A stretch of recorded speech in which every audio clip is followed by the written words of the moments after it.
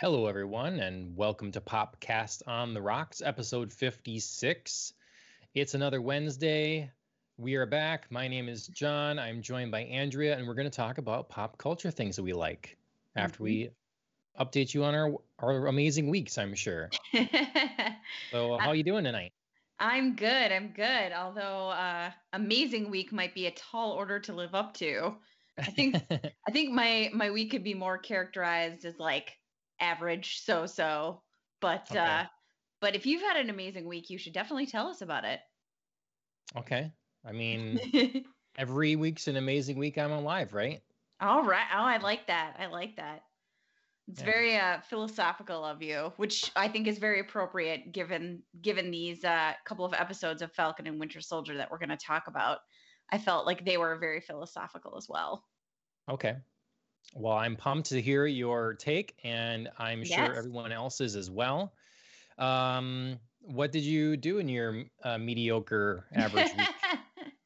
Not a whole lot, which is probably why it's more average than normal. Just I mean, I guess the amazing characteristic of my week could be that I kept another human alive for Once another again, week. So nice. woo. Keep that streak going. That's right. That's right. Hopefully continues for quite a while here. Yeah. Um, but yeah, other than that, I mean, I got outside a couple of times before and around the snowfall that we've had. I went outside and walked 5 miles today, so I guess that's a pretty amazing I accomplishment. saw that. Yeah. Yeah, yeah. Great.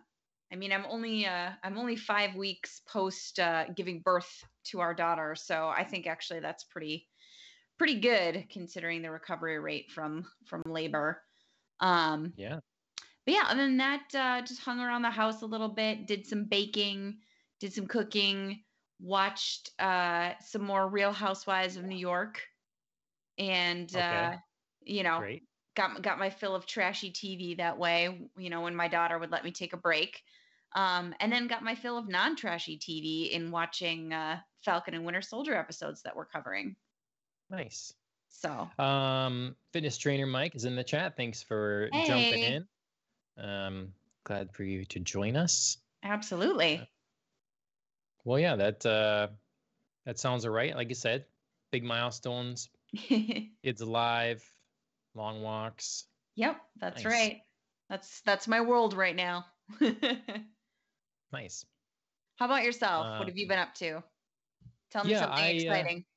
well, I mean, as we talked before, we kind of spread out the birthday things or whatever, I guess. Just Oh, why not so continue you got to a you, linger with the stuff? Yeah. you got a few more Um, birthday things to show us?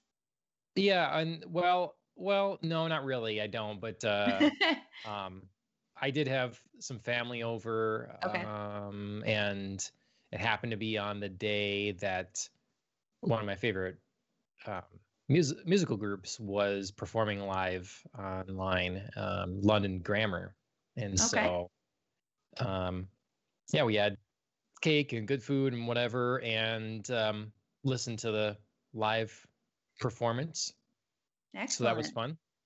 fun. Very happy. Their new album is California Soil, Hmm. and I enjoy it. It's very good.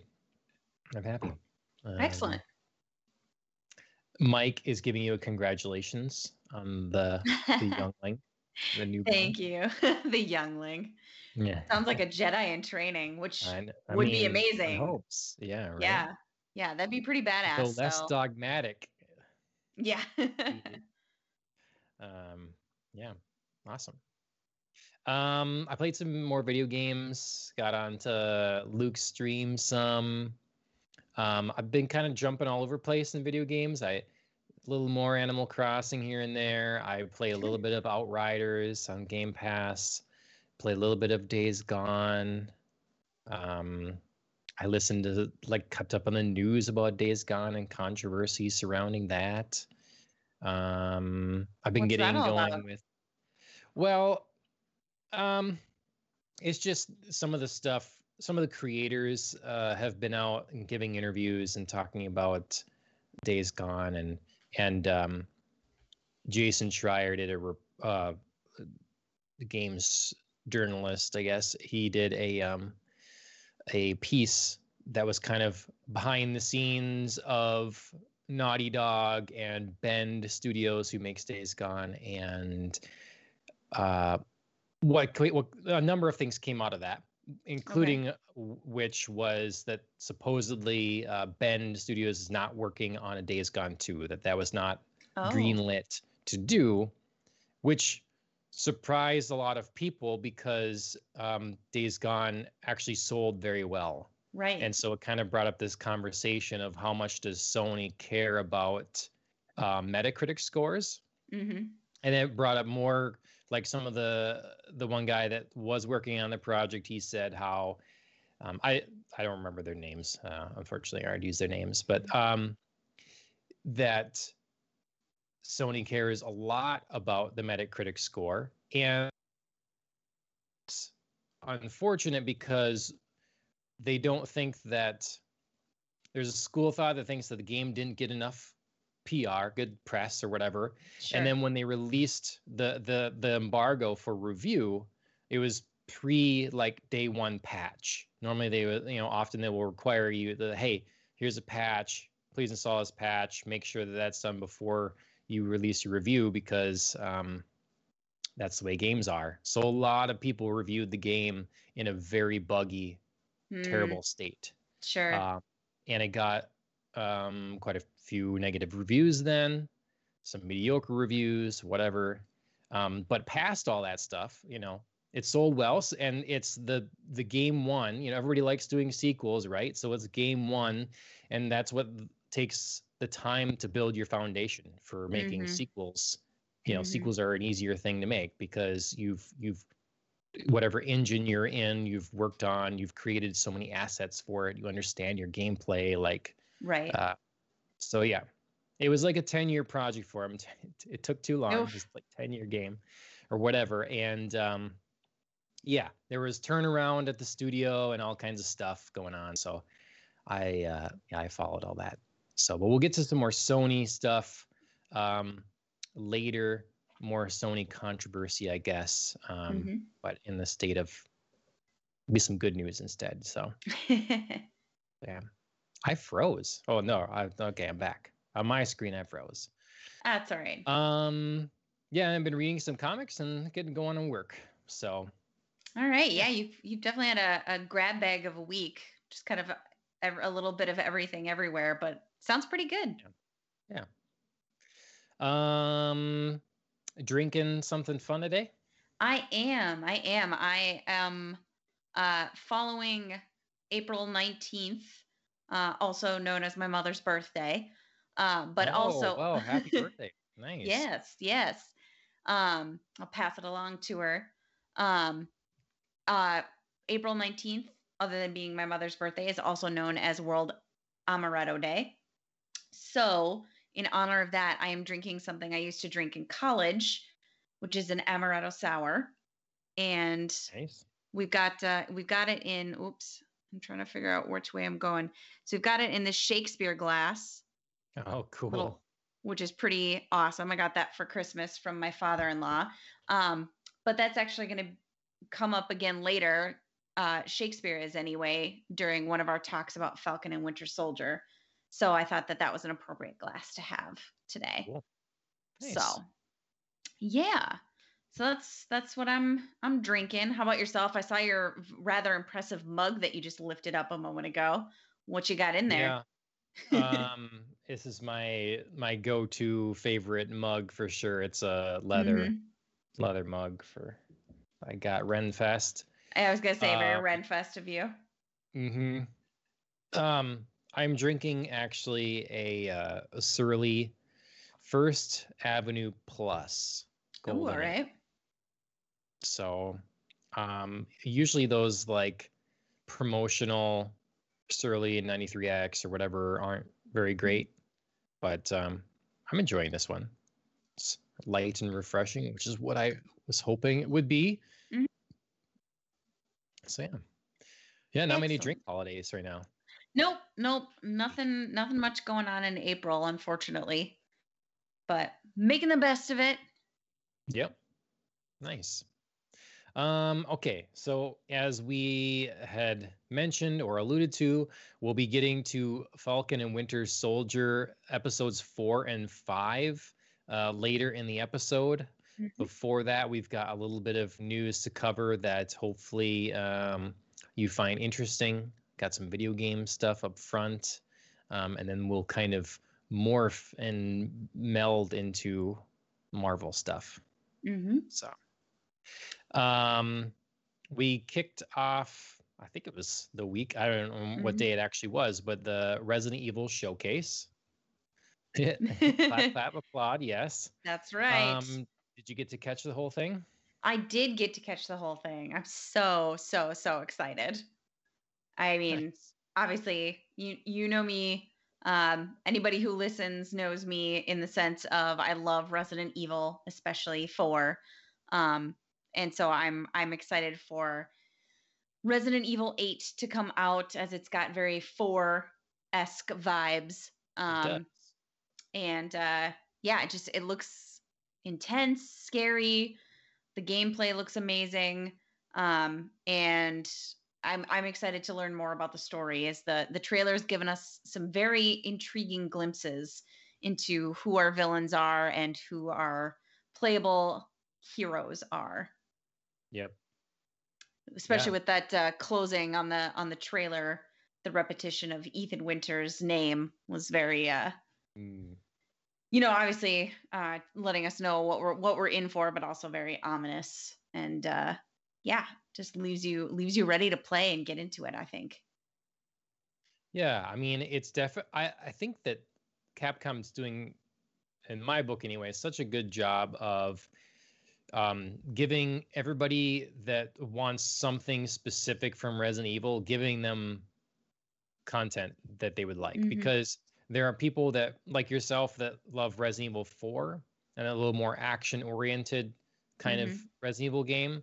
And then there's those that really like the more like methodical, slower paced, kind of suspense driven kind of thing. You know, I mean, normally you'd ammo's scarcity in Resident Evil 4, you find ammo a lot. They drop ammo, Yeah. you know, and stuff like that. It's different. So I think it's kind of cool, even with our main line going from 7 to 8. 7 was supposedly very terrifying, and now 8 might be. It's different thematically. We got seemingly, you know, I like that as well. Like this Ethan Winters trilogy has taken us to different horrors than the rest of Resident Evil always has. Than, you know, T-Virus or whatever, and that stuff. So yeah. Though I did find it interesting to note that in the showcase they were mentioning that this isn't going to directly tie to 7 in terms of story. So we don't, like, if anybody's like anticipating, you know, oh man, I better go back and kind of like check out Res Evil 7's storyline, apparently not needed. I mean, Sure. other than, you know, the very, very basics, but yeah, it's not going to be a continuation. So Nice. don't worry. I mean, if you haven't, yeah, it's kind of nice to not worry about, you know, trying to recall something, you know, from the previous game. So, well, and when they're making these games, like thematically so different, or your villain's so different, it's nice that you don't have just like unnecessary or really weak connections just to make it connect. Right. You know? Yeah. Just, don't try to force it. Yeah.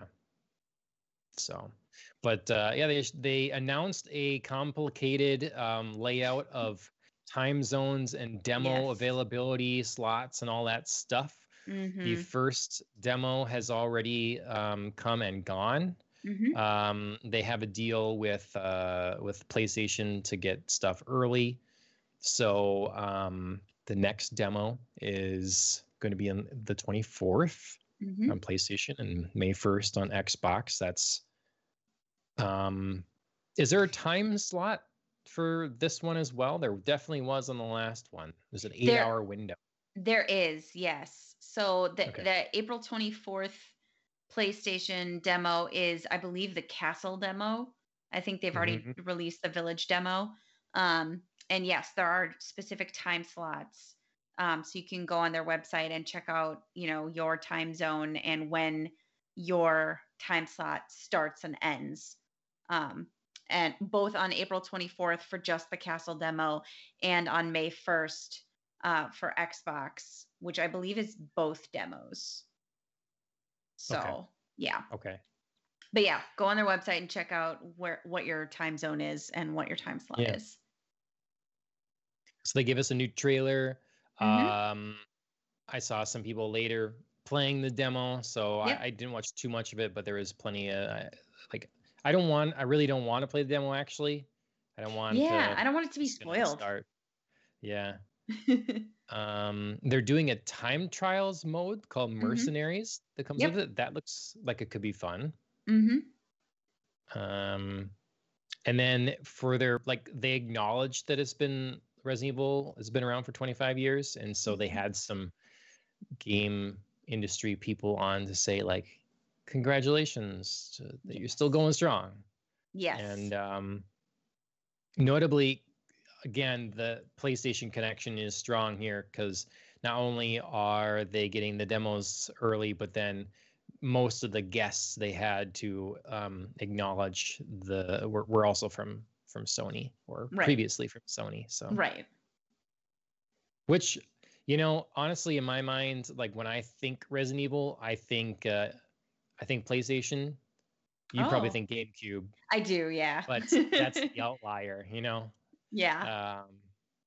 Um, I sometimes think Dreamcast too, but again, it kind of PlayStation is where it began, Yeah. and I think every Resident Evil game has been on PlayStation, even Yes. though Resident Evil 4 was Originated on a GameCube GameCube. thing for a Yeah. while. Yeah. Mm-hmm. Mm-hmm. There's offshoots there. I'm sure don't at me. I'm sure there's some offshoot that's not on PlayStation, but yeah. Infinite Darkness. They released a trailer for that. That's a Netflix anime movie, quote unquote, I guess. Mm-hmm. What'd you think of that? I'm pretty excited about it. I don't know why this totally went over my head, but I hadn't realized it was going to be animated. So I definitely was like taken aback for a moment. I thought it was going to be live action. But Well, I'm cool with it being animated. I just, took my brain a minute to adjust my expectations and my reality to what they were showing me. well, and I mean, that's probably because they are making a new live action one. So then they were like, Right. oh, movie. It's like, oh yeah, but yeah, different one. You got projects coming out of their ears. So Yes. But this looks pretty good. I'm excited about it. Netflix has really, I think, done some cool things, um, in promoting a lot of their recent animated series that have been adapted either from other series or video games. So I'm excited. I think Netflix is still a powerhouse when it comes to adapting content, for their own like quote unquote original shows. So yeah, I'm pumped. absolutely. Well, let's use this next thing to like transition into another event that happened then. So they did Yeah. show briefly the Resident Evil 4 in VR for Oculus. Yes. That was announced. And Yes. we had today the Oculus Gaming Showcase, Which went a little again, deeper. Yeah, into the I VR for didn't Resident get Evil to see 4. what they. Okay, what do you think? It looks fantastic. It really shows that they've put a lot of work into remastering the game so that your point of view now lines up from your point of view rather than from Leon Kennedy's, as a character on the screen. I think they've done a really great job updating the graphics and updating the game without taking away from that feeling of the quality of the game in its original form. You know what I mean? Yep. They've done a good job remastering without going too far, where it looks too new, where your brain just kind of goes like, no, I didn't want you to actually do that, and I didn't need the detail, kind of some of the fun is in watching, the presentation of an older game and looking at like the graphics for the time period. And I think they've done a great job of staying faithful to that while also, like I said, cleaning up a few things and then remastering the point of view that you can look at while you're playing the game. Nice. So you're gonna buy an Oculus Quest 2 now? Oh my God, I'm so tempted. Don't start my online shopping addiction while I'm on maternity leave, John. Chris will come home and every day I'm gonna have something new. He's gonna be like, "Oh man, we can't leave you alone." Yeah. But yeah, well, you just pepper in some things that he's really interested in as well. I was gonna say, I mean, I think he might forgive me for this purchase since he also, loves Res Evil 4 as much as I do, and that's, one of the earliest things we did together when we were dating was play the game together. So this might, he might let this one slide. It was just it's really for you, honey. That's right. It's for us. Our relationship. Yeah. It's for us. Well, I mean, it'd be a good thing to try and see if you like. I suppose he won't let you return the game, but you could return the headset. Right. And you could see if you have the motion legs for it. Yes. Yes. See if that's something you can adapt to, even see if that's you enjoy it as much as you think you might. Right. Yeah. If I was ever going to try virtual reality, I mean, this would be the game to get me there. So we'll see. And I still think they're so good for exercise. Yes. Like when I exercise with Beat Saber, the calories are off the charts compared to anything else. Like weightlifting will get me stronger, but I want to burn calories. I'll play Beat Saber. All right. So, and there's boxing games and that kind of thing. So. Yeah.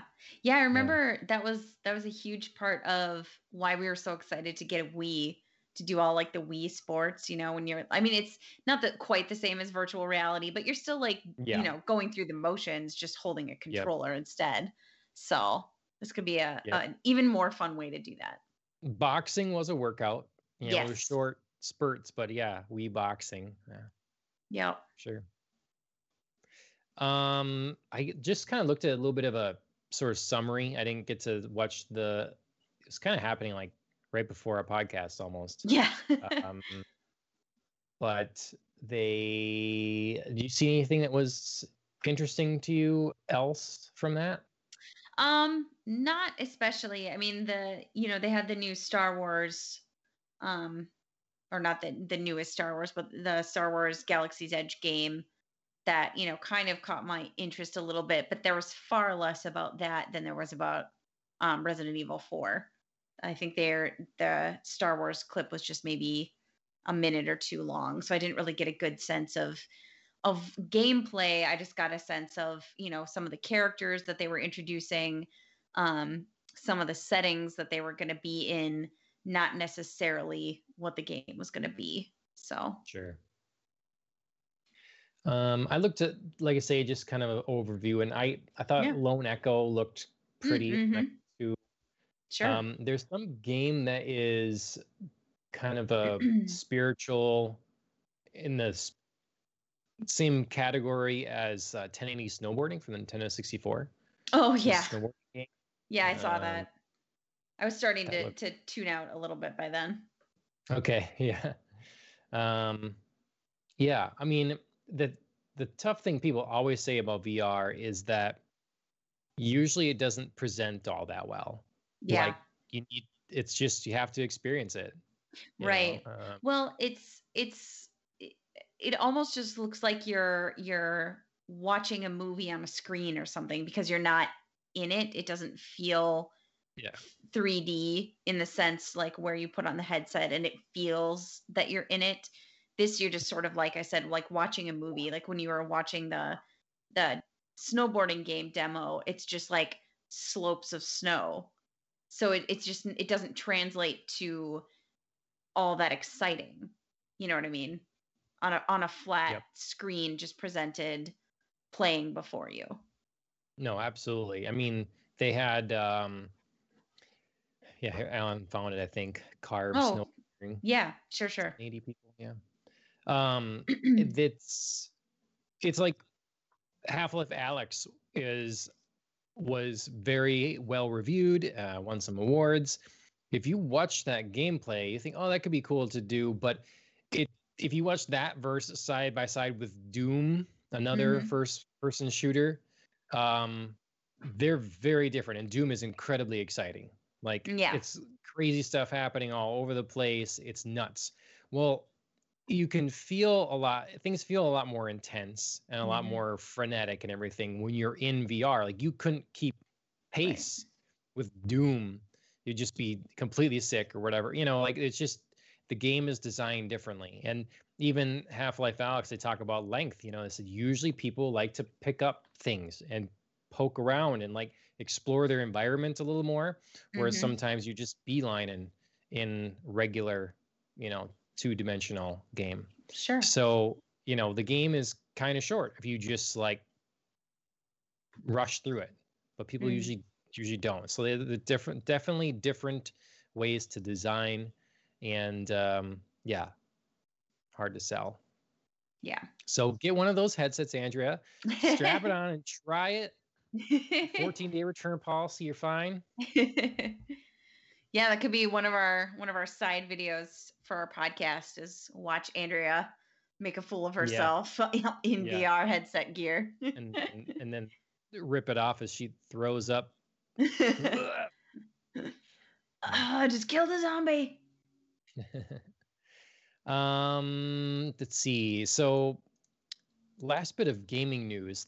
Like I say, there was quite a bit this week. I could have talked about the whole like controversy or whatever and stuff with things going on with Sony. This is one thing that's a bright spot though with Sony. They were going to close down the PS3, Vita, and PSP online stores. And people freaked out because they're already patches were disappearing and all stuff. Game developers had like literally just bought new Vita dev kits, and then a month later they're like, you're not going to be able to publish your game because we're shutting it down. That kind of thing. Well, they've reversed course. They heard the outcry, I guess, and the PS3 and the Vita stores are staying open. Yes. Which is excellent news and testament to the power of the people in making your voice heard. Yeah. I mean, it's interesting. It's really interesting because these stores are older, so maybe not the Vita so much, but the PS3 and the PSP one is still closing.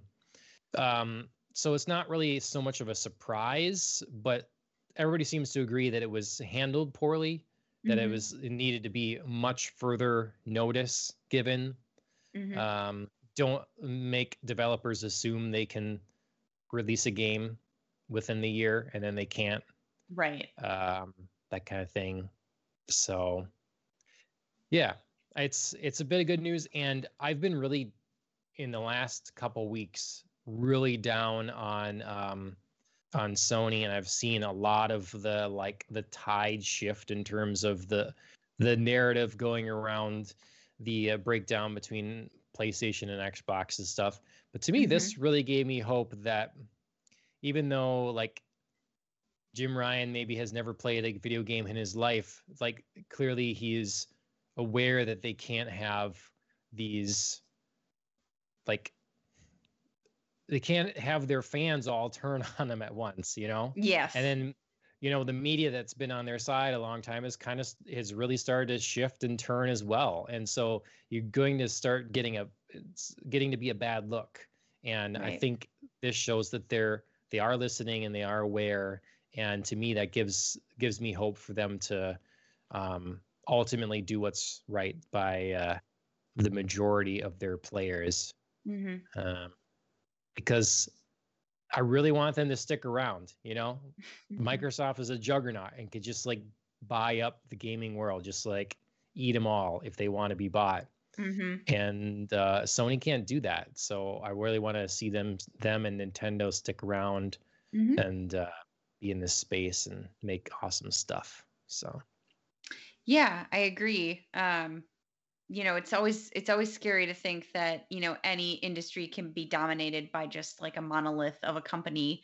Um, mhm. not only because, it forces you to um, support that company through your dollars or not.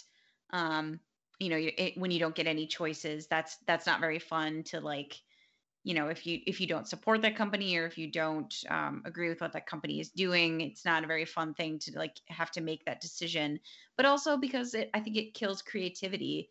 If one company, even though you have like one company being the umbrella for a lot of different like mini companies or mini, studios or things like that, I think it still kind of kills the creativity to, think like, oh, now we're exclusively designing a game, not only for this audience, but also for this executive who has to give it the go ahead. And, when you know somebody and you know what they'll say yes and no to, that really just kind of like narrows your options. So, Mhm. yeah. Well, they've been running up against it because partially because of this article and stuff has contributed to the doomsday kind of talk. But Hmm. PlayStation had such a seemingly winning strategy with the PS4. Like they had, when you look back at the PlayStation, like I would not hesitate to recommend someone go out and buy a PS4 Pro Hmm. and subscribe to like PlayStation Now or whatever. And I mean, the number of great games that they have exclusive to the platform is pretty nuts. And so I thought they would be continuing basically with this strategy, but what it seems like is they're really moving into we want to do this like empire of things like Marvel. Hmm. Some people have compared it that way because they're doing Last of Us HBO show Hmm. and they're doing an Uncharted movie and I think they're going to do a Ghost of Tsushima movie, Yep. and so they're all in the movie space and trying to like make their games align with this and like create whatever sort of synergy. And there's talk that they're going to do Naughty Dog is working on a Last of Us 1 remake, which is insane because that game Wow. is not old. Yeah. So they're thinking like, oh, Oh some God. people think they'll, I don't know, they'll replace the It's faces with the actors or something, you know, oh God, it's Spider-Man in the movie. syndrome. It's Yeah. way too Well, soon. yeah. It seems like they're putting all their money into a couple things that are, in their mind, too big to fail, that they know will be Sure. critical successes, that they know are recognizable. And it just, yeah, like you said, the creativity, it seems like Hmm. um, the smaller guys and the weirder games and stuff are being forgotten about. And maybe this isn't true. You know, maybe like they are still working on a lot of smaller, weirder things, but it doesn't seem that way. And it has people Sure. worried that Sony's going to become just the Last of Us and Spider-Man company, you know? Hmm. So I don't know. Yeah. Yeah, We'll it's a see. real fear. I mean, you know, it's so much depends on like commercial success these days, but also what, studio heads or executives deem successes, Hmm. like you were talking about before. Um, where they're concerned with a specific metric like a Metacritic score, and if you're Yeah. not delivering on that, then you're failing. And Yep. it just kills creativity that way because you can't just measure success by one metric. So Yep. that's tough. Yep. Absolutely. They say that every generation for PlayStation has been like make or break for Sony. You know, like it's been a while where they, if the PlayStation 3 had really failed, PlayStation would be done. You know, Hmm. like it's not like you get a generation pass. Right. They don't have the cash to do that. So Right. they really have to succeed every generation. It makes me root for them. It makes me want them to do well because Hmm. I mean, I wish it seems silly. I wish they could get ahead more so it didn't feel so urgent Yeah, like make or necessarily. break every time, like Yeah. you're living on the razor's edge. Yeah. Right. So don't know. But I honestly envision us within 20 years, Sony being like Sega in a way. They get out of the console hardware space, and they're focusing on their like once a year AAA amazing games, and they're available everywhere. Okay. And they'll be renowned like a director would be, Sure. like a Martin Scorsese. Oh, it's every movie, And so Sony Game Studio is like doing that. And yeah, I don't know. Okay. Let's see. Write it down now, folks. John's predictions. We're gonna check back. Yeah. You'll all forget. Yeah, unless you put now I'll never forget. In your fridge and you leave it and you check. Yeah. Challenge accepted. I'll never forget. Okay. All right. So be it. So I just saw that Shadow and Bone. You heard about this?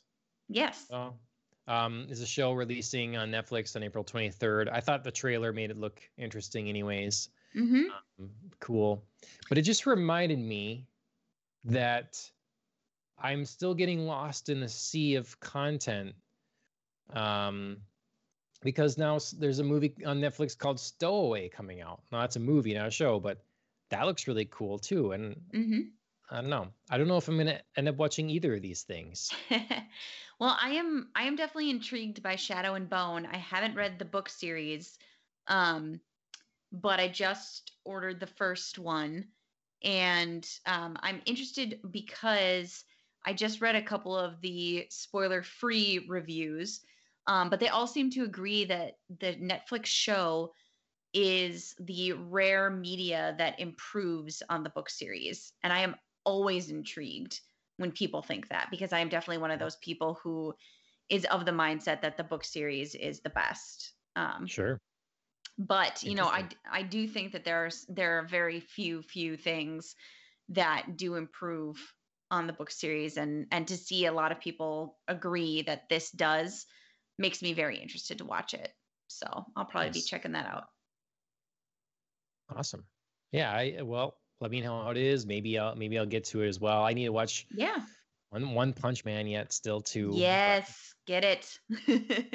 Because I just maybe I'm really having trouble adapting to the new way that we get movies and such. Okay. Because I wanted to like bring up the good thing about Marvel things, as I still feel like Marvel movies are the one thing, or TV shows, that's kind of an eventized thing that enough people might see that you could actually talk about it. Because otherwise there's so many services with so many things and movies coming out. The Courier, Benedict Cumberbatch, that's a movie coming out, but unless there's something particular that really is like, I must see this, you probably end up passing it by, and so does everyone else. And even if you do watch it, the chances are that anyone else has seen it as well is slim to none. So I feel like we're going to get to this point where so much stuff is going to get drowned out, and we're going to get the eventized things that someone like Marvel can bring us, that enough people have name recognition with, and at least have seen some of it, or know it's happening, or have heard of it. They have some context for it. Yeah. It's always, streaming platforms I think are always going to be competing to see who has the next Game of Thrones and the next, cross-platform recognizable show that people are like, oh, I have to see it, so I'm going to buy, HBO, or I'm going to buy Hulu, or I'm going to buy whatever. So yeah, I mean, it's a constant competition to see who's got the next thing. Yep, for sure. And yeah, you're right. I mean, Marvel right now is probably dominant in that arena, but I mean, a lot of streaming platforms have things coming out soon that they're hoping they're going to be, claiming the title. Like Amazon's got the new Lord of the Rings. They've got the Wheel of Time. They're hoping one or both of those is going to be the next Game of Thrones. So we'll see if they can sort of like wrest some of the attention away from Disney. Yeah. Which reminds me very quickly, Amazon canceled their Lord of the Rings game.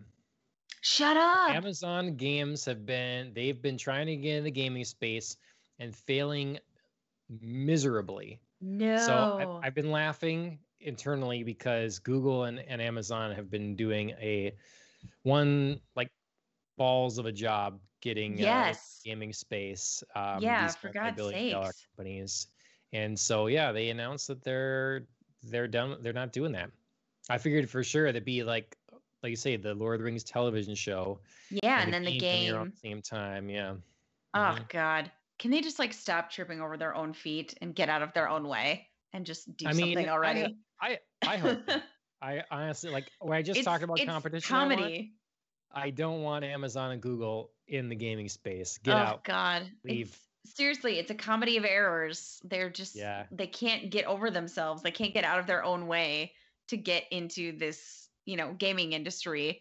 Even though, like you said, they've got such resources. It's just insane. Yep. I think it's a hubris about people that, they're like, well, we can just do this too. And they don't know anything about it. And then they hire people that do know something about it. And then they probably don't listen to those people. Exactly. So, all right, done. Oh, amusing. Well, at least I've still got the TV show to look forward to, I guess. Yep. Anyways, we're rolling into Marvel things, and I saw that I think yesterday, they revealed the new trailer for Shang-Chi, which I thought looked pretty cool. I mean, it was a well done trailer. How about you? Yeah, I enjoyed the trailer a lot. I've not ever been introduced to the comics for Shang-Chi, so I'm catching up. I tried to do some quick background reading before the show just to like get a sense of, where this is in the Marvel universe. Yeah, the trailer I thought looked great as far as giving hints towards a storyline, a bit all over the place, a bit disjointed in terms of, if you're someone like myself who hasn't been introduced to the storyline before, you were sort of playing catch up and you weren't quite sure what was happening a little bit. But not enough to like deter me from, watching the movie or something like that. Just maybe like a bit scattered in its focus. This is the kind of trailer I like in a way. I mean, I certainly am okay with a very focused trailer, but I like that I don't know what's happening story-wise. Sure. Because I just don't want to know. I want to be surprised. So like usually the teaser trailer like this, that's all I want to see. I don't want to see anything else. Some with the teaser trailer, and then that's it. Because then the next trailer, the long one that breaks down what I'm supposed to expect from a story. Well, now I don't know. I mean, it might convince you more or not, but you're taking away some of the fun of the surprise. Sure. Yeah, I can understand that. I'm just usually someone, if I don't know, the lore behind something, I don't necessarily want to be introduced to like the antagonist, and I don't want to know what the problem is that we're going to overcome, but I do want to be introduced more in a logical fashion to our protagonist. I still couldn't quite figure out like what was going on with Shang-Chi. I mean, you got these like great like sequences where, we're clearly following his growth and development into, the man he is today, but it still wasn't quite like, I'm not quite sure where this is coming from. Sure. So, but yeah, I mean, I don't want things spoiled. I just want to like get into, like what am I building from? Once again, DC should take note. I mean, we don't know how this movie's going to turn out, but they're taking like unknown character essentially and giving him his own film, like with the money and the budget and everything. And they're going to do it well. I mean, they're at least going to be high production value, if nothing else, and hopefully it's great.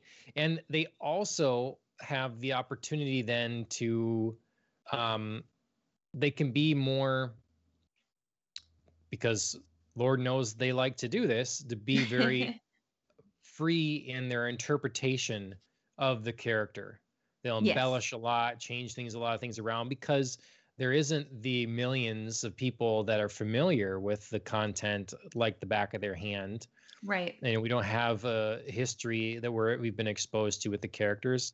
So they will definitely feel more free in messing with stuff. Mm-hmm. And you'll make fewer people upset that way. And right. Yeah. Yeah, it'll be more of an adaptation than, a needing to stay true to. Yeah. Be less faithful, and sometimes the characters that are less known are in need of that, embellishment, like Guardians of the Galaxy or something like that. So, yeah. But I have some show and tell related to this. Okay. Because I, as a child, nor as an adult or anything like that, read any Shang-Chi, but I was in Fort Myers, and there was this shop that they sell local art and different things or whatever there, some antiques and whatnot, and it would all go to like domestic violence programs and support and stuff in the community.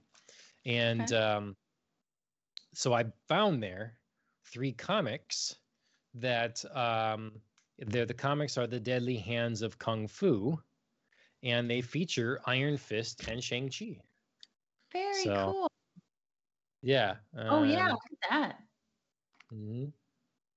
So I have not yet read them, but there's 3, and they are actually in order. Okay. So Sword Quest, that looks cool. For the video viewers, yes, they get to see the covers. Oh, there's Shang-Chi and the White Tiger. Interesting. So yeah, I'm looking forward to reading them. Yes. And they were a little overpriced given their condition, but I felt terrible. So I went in there, the shop, and I found these comics, and then I'm like, I kind of looked them up and stuff, and I was like, I'm really interested in reading this Shang-Chi. I like Iron Fist already, and I'm interested in learning some more about Shang-Chi, and I know that he's dealt with Iron Fist and whatever. So I looked up the values, and one of them in particular was actually worth quite a bit, but in good condition, and these aren't in good condition. So I was like gonna go and bargain as you would on a used place or whatever. And I'm sure you can see where this is going or whatever. Yeah. But firstly, the people that like owned the section or whatever weren't there, so they couldn't. But then I found out that everything was going to charity. And I was like, oh, I didn't know that when I came in here. So So then I bought them. So. Yeah. Well, I mean, you can't be held accountable for that. I mean, if you didn't know, like, it's not like you were like, sorry, victims, like, know. But yeah. So yeah. That's cool though. You should read them and obviously give us your review here on the podcast for what you think. Yep. My very uninformed normie view of of my first ever showing of Shang-Chi. So yeah, it'll be fun. Well, and then it'll be fun to see, when this does come out, what your thoughts are on the character, if there's anything that, connects between those comics and the show. Well, I would say hairstyle is different so far. Well, yeah. Different. Though his one jacket definitely is like a throwback to outfit from the comics, so that's cool from the trailer. Awesome. I love details like that. So Iron Fist versus Shang-Chi is this first one. Who's gonna win? I'm gonna place your bet. Well, since we're talking about it, I'll take Shang-Chi. Okay. You take Iron Fist since you said you like him. My bet would honestly be on a tie, because that's usually how sure. I mean, or something very clearly designed for a rematch, so then the other person can win, whatever. But yeah. All right. So Shang-Chi and the Legend of the Ten Rings coming Mm-hmm. soon. In the meantime, what is currently out in the Marvel Cinematic Universe is Falcon and Winter Soldier. Mm-hmm. And so we're about to get real spoilery with Falcon and Winter Soldier episodes 4 and 5. Mm-hmm. Um, episodes 4 and 5. What do you think? You want to take them in one by one? You want to kind of go in a lump? We've got a lot happened. I think these were Yes. definitely not Big episodes. setup episodes. Yeah, we're in the meat of it. Right. Well, I mean, we should be considering that these Yeah. are 2 episodes right before the finale here. So we've got to get moving.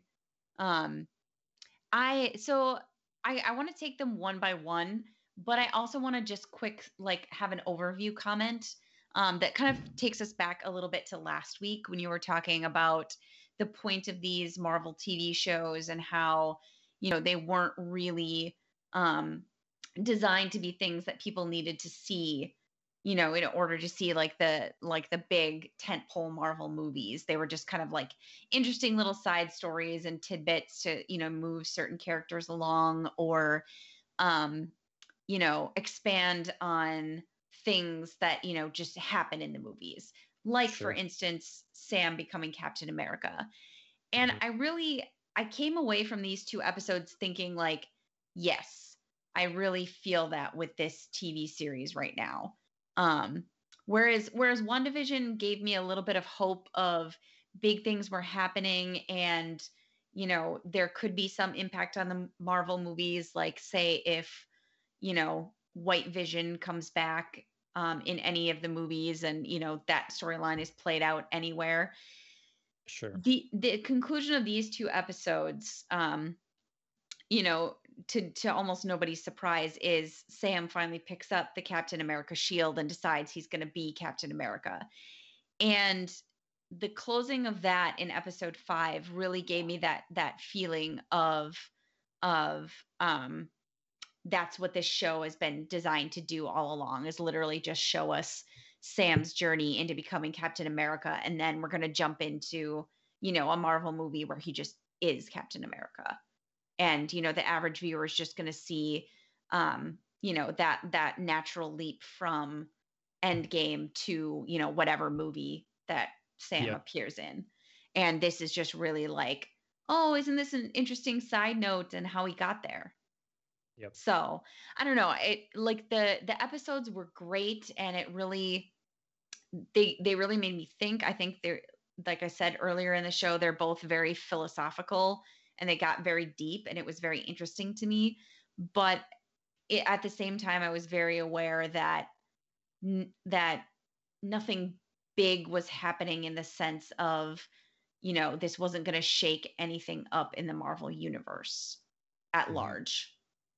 That makes sense? And yeah, and there's nothing like inherently bad about that No. because I mean, I remember as a kid reading in now it's all different now, but reading in the Star Wars like encyclopedia or one of the litany of Star Wars books I had that Yeah. was basically Obi-Wan Kenobi taught Anakin Skywalker the ways of the Force. He turned to the dark side. It became Darth Vader. They fought over lava, and Obi-Wan defeated him and like pushed him in lava, and that's why he needs the suit, and that's how it Right. happened. Well, then we get to see how that came to pass, you Mm-hmm. know, and so that's entertaining.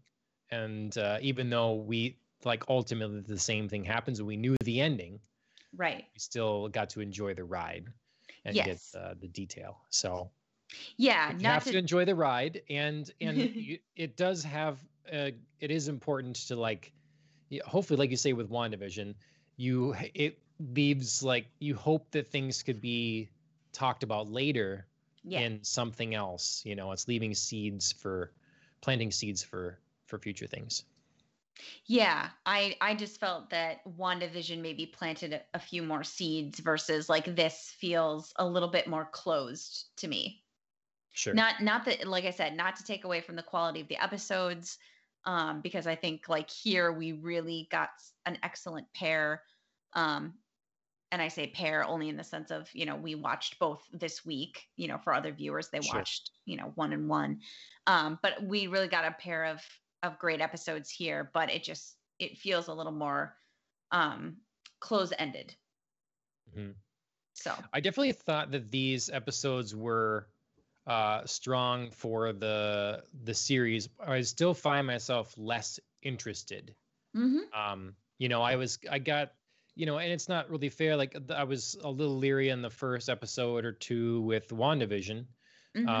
So that's kind of the same thing here, I guess, but maybe it's the nature of the characters, whatever path they're taking. I'm less invested.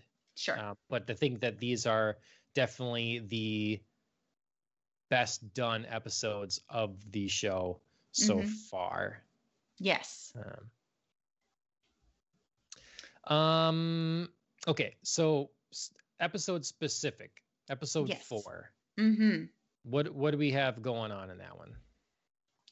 So, and do you want to talk about the philosophical things in this episode, or how do you want to get to those? Yeah, I do. I definitely I want to talk maybe a little plot first and then get a little philosophical. But so as far as episode 4 goes, it was full of a couple of fun twists and turns, and of course a few cameos that I really was enjoying. First and foremost, obviously, we've got Dora Milaje in this episode kicking serious ass, against super soldier serum or no serum. These girls have got it going on, and they were definitely a fun addition to, our crew here, both in terms of, giving Bucky a few ultimatums that, he ultimately has to follow through on concerning Zemo, and then also interacting and, setting up John Walker for a pretty important character shift later on in the episode. Because I think not only, are the events at the end of this episode key to shifting his character, but also this first battle here where he just gets his ass handed to him and he's like, God, they didn't even have super soldier serum and I couldn't do anything, are kind of important in setting up that eventual, further downfall of his character and his need to become somebody in this world, that he's not just like this symbolic Captain America figurehead. He really wants to have the power and the ability that goes along with it, just like Steve Rogers. Sure. Although obviously it does not turn out as well for him, as we'll get to. Right. Let's see. We get more, we start seeing this set up as, Zemo and the two are, the group here are trying to find the Flag Smashers again, and they actually, Zemo's pretty clever here, and he lures kids with candy. Works, right? So creepy, but so effective. and so they it's the Turkish Delights, Alan says, yeah. Downfall just reminds me of Chronicles of Narnia. That's how the White Witch lures in the kids. Turkish Delight. I don't know what that is. I don't know why kids freak out about it. But apparently it's effective kid luring weapons. We should get some. Try it. Just throw some out in the street and see if a bunch of kids come running. So what do you think of the storyline here? So Sam is the one that is empathizing with the Flag Smashers. He's trying to go the alternate route here of let's talk about this a little bit. And unexpectedly that gets broken up. My question, I guess, is, I think this makes sense. I'm glad that there is, because sometimes even maybe sometimes, especially in superhero things, it's a little too excuse to fight and then you fight and then talk afterwards, Yes. oh, we shouldn't have been fighting, I guess, Right. Anime does it all the time, whatever. So I get the talking bit. I don't know that I am convinced that this is their leader. Like, why is Oh, she yeah. the one? I mean, I guess there's only a handful that have the serum, so that limits things to begin with. Sure. But do you buy her that she's the leader and that this is like a growing worldwide Sure. group? And I don't know. I guess the thing I was most interested with this episode was getting to see a little bit of how they had set up what had happened during the snap and everyone was gone, and then after the snap. Yeah. Because we were missing that context before, and we have a little bit of it now. Yeah. So to talk about the first part, I do have a hard time seeing Carly as the leader of this group. I think that she became the leader when she decided to take the serum, and then, people just sort of like naturally felt like, oh, she's got a plan, you know, like defaulted to, letting her be in charge, and then that, just sort of like builds and builds through the episodes where, she just sort of like keeps assuming that, yeah, since you followed me once, you're going to keep following me again. And she gets reinforced by that sense of like people are following her because they assume she has a plan. um but it's hard to buy her as the leader, and I don't know if it's like maybe her acting or just the fact that like we haven't seen her organize many things. We did get a little bit of, Exactly. we've got a little taste of that in these last few episodes, but she hasn't really seemed, um we haven't gotten any like more traditional shots of her like ordering people around or doing something organizational, or you know giving her that sense of authority, power, leadership. So it's hard to have bought her as the leader of this group that's supposedly everywhere when she doesn't feel like she's got the skills to coordinate that. um Yeah, I mean, she seems like we get the exposure to her that she is like with a small band of people, kind of, right. Right. but then you say we've been led to believe that this is a worldwide movement. They're everywhere, things Mhm. get sent out on cell phones. They all like act in like unison, we've seen. And we just like you'd think there'd be different factions and different heads of those factions. We just haven't Right. seen that coordination, because then when we get to see the inner workings, it's like, yeah, it's some people that kind of disagree with how things are going, and we're going to individually, make this happen. And, there's four of us, or whatever. Right. So, Yeah, it's tough because you don't want to get too broad, and you don't want to go away from your main characters and the main point of your show, but the flag smashers have felt really small as an antagonist in this series, and we're meant to keep believing that they're quite large. Like you said, they're worldwide. They have these huge like organized um events that like they like we get a small taste of all these people in that park get up and walk, and or early on we had that bank robbery where all those yep. people suddenly coordinated to put on masks like a flash mob, Yep. almost like a terrorist flash mob. um and yeah, it's hard to imagine Carly, as we've been introduced to her, organizing things like that. And of course, she could delegate and, have people to do that for her. But ultimately, it's supposed to be her making these decisions. And she's just felt really small time, not very Mm. big. Yep. Yep. So, but she does. I mean, I think in these two episodes, she certainly grows more into what feels like a threat in terms of stepping up her game and doing that classic villain threaten our hero's family kind of Sure. thing. um and then also obviously she takes a bigger step in actually directly murdering someone. She kills Battlestar, um can't remember his real name right now. I feel terrible about that, but You feel terrible not remembering the fictional guy's real name? I know. He's coming after me. Yeah. But yeah, so we see her take like bigger steps towards becoming like a traditional villain in these 2 episodes. But yeah, it's still hard to buy her sometimes. And I think that thank you, Alan Lamar Hoskins. I think that conversation with Sam that she had at Mama Danya's funeral was one of the weaker points of showcasing her as the Flag Smashers leader.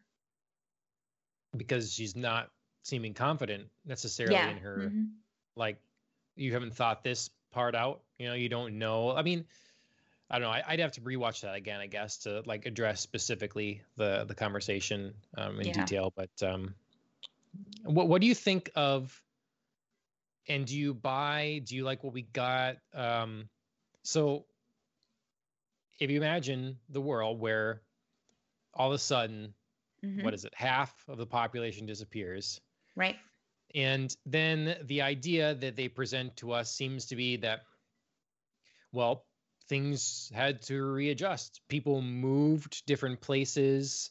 They kind of set up new homes or whatever. And the idea is that this one great catastrophe unified the world in a way that they had not been used to before. And so we get now people that are worldwide on a greater effort working together to make things still function, businesses, agricultural, factories, like jobs, doctors, things, the people that have just disappeared, and those roles are now feeling a shortage. Things are changing. I'm sure like prices skyrocketed for stuff, like all kinds of chaos. They don't address that specifically, but basically they're saying we got a new life in a unified manner. We got to see a unified planet tackling a mission.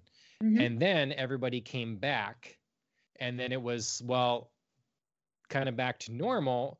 Like, you get pushed out of your new place that you had set yourself up in. You now have like order goes back to the way it was previously. All the wrongs have been, the error has been corrected, so to speak, whatever. And so that causes chaos. And so that's what makes the Flag Smashers and their cause. We got to see the world more unified, and we got displaced. And now we don't feel like we have a place, and we want to go back. So do you buy this? Am I describing this world scenario correctly? And do you buy that this is a reasonable path that things could have gone down? And do you think that they gave us enough detail and context? So I think this setup is logical. I think it's definitely something that could happen. Could the Flag Smashers grow this large? I'm not quite sure about that. I definitely see a group like this existing, though, in this theoretical setup that we've got. And I see them. I understand where this is coming from, where it's coming out of, like you said, in the sense of, we got this world unification.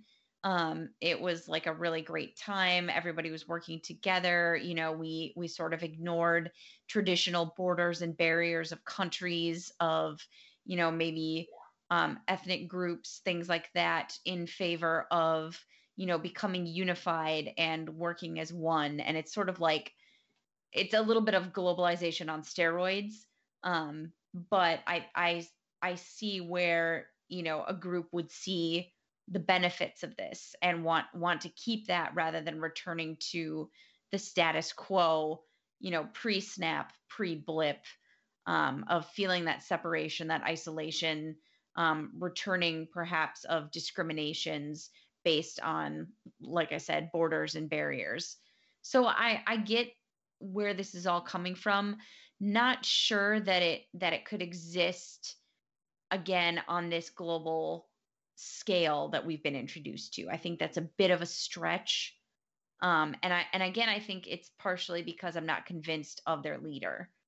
and her skills in managing this group and managing to grow it as large as it becomes theoretically in the show. So it is a bit hard to believe sometimes. Sure. It's hard for me to specifically like critique it one way or another because I feel like we don't have enough for what this looked like and how this went down. I honestly, I don't know that I would trust Marvel to do it, but I would be interested. I would have been probably more interested in a show that specifically dealt with how things happened here, So Like you a show follow that looks at the time before and after the blip, during the blip, that kind of yeah, so thing. a show that follows someone that is, there, the blip happens, people are gone, and then we start to Sure. see things from their perspective, but then from a Sure. world stage perspective on how things shape and change and everybody reacts.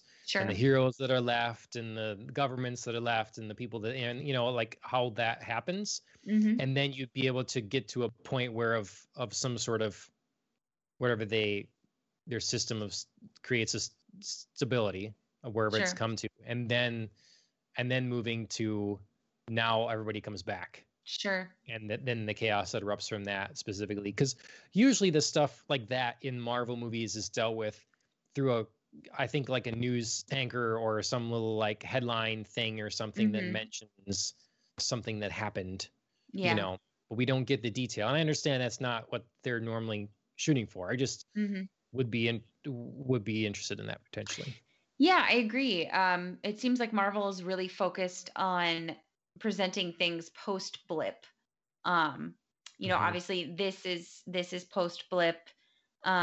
We got in WandaVision, it was post as well, and we got to see, the chaos immediately following everyone's return, through the eyes of Monica Rambeau, coming back and all of the like sudden reappearance of everybody. But we have no middle, we've got a pre-blip, and then now we're exclusively focusing post, but we've got no journey through.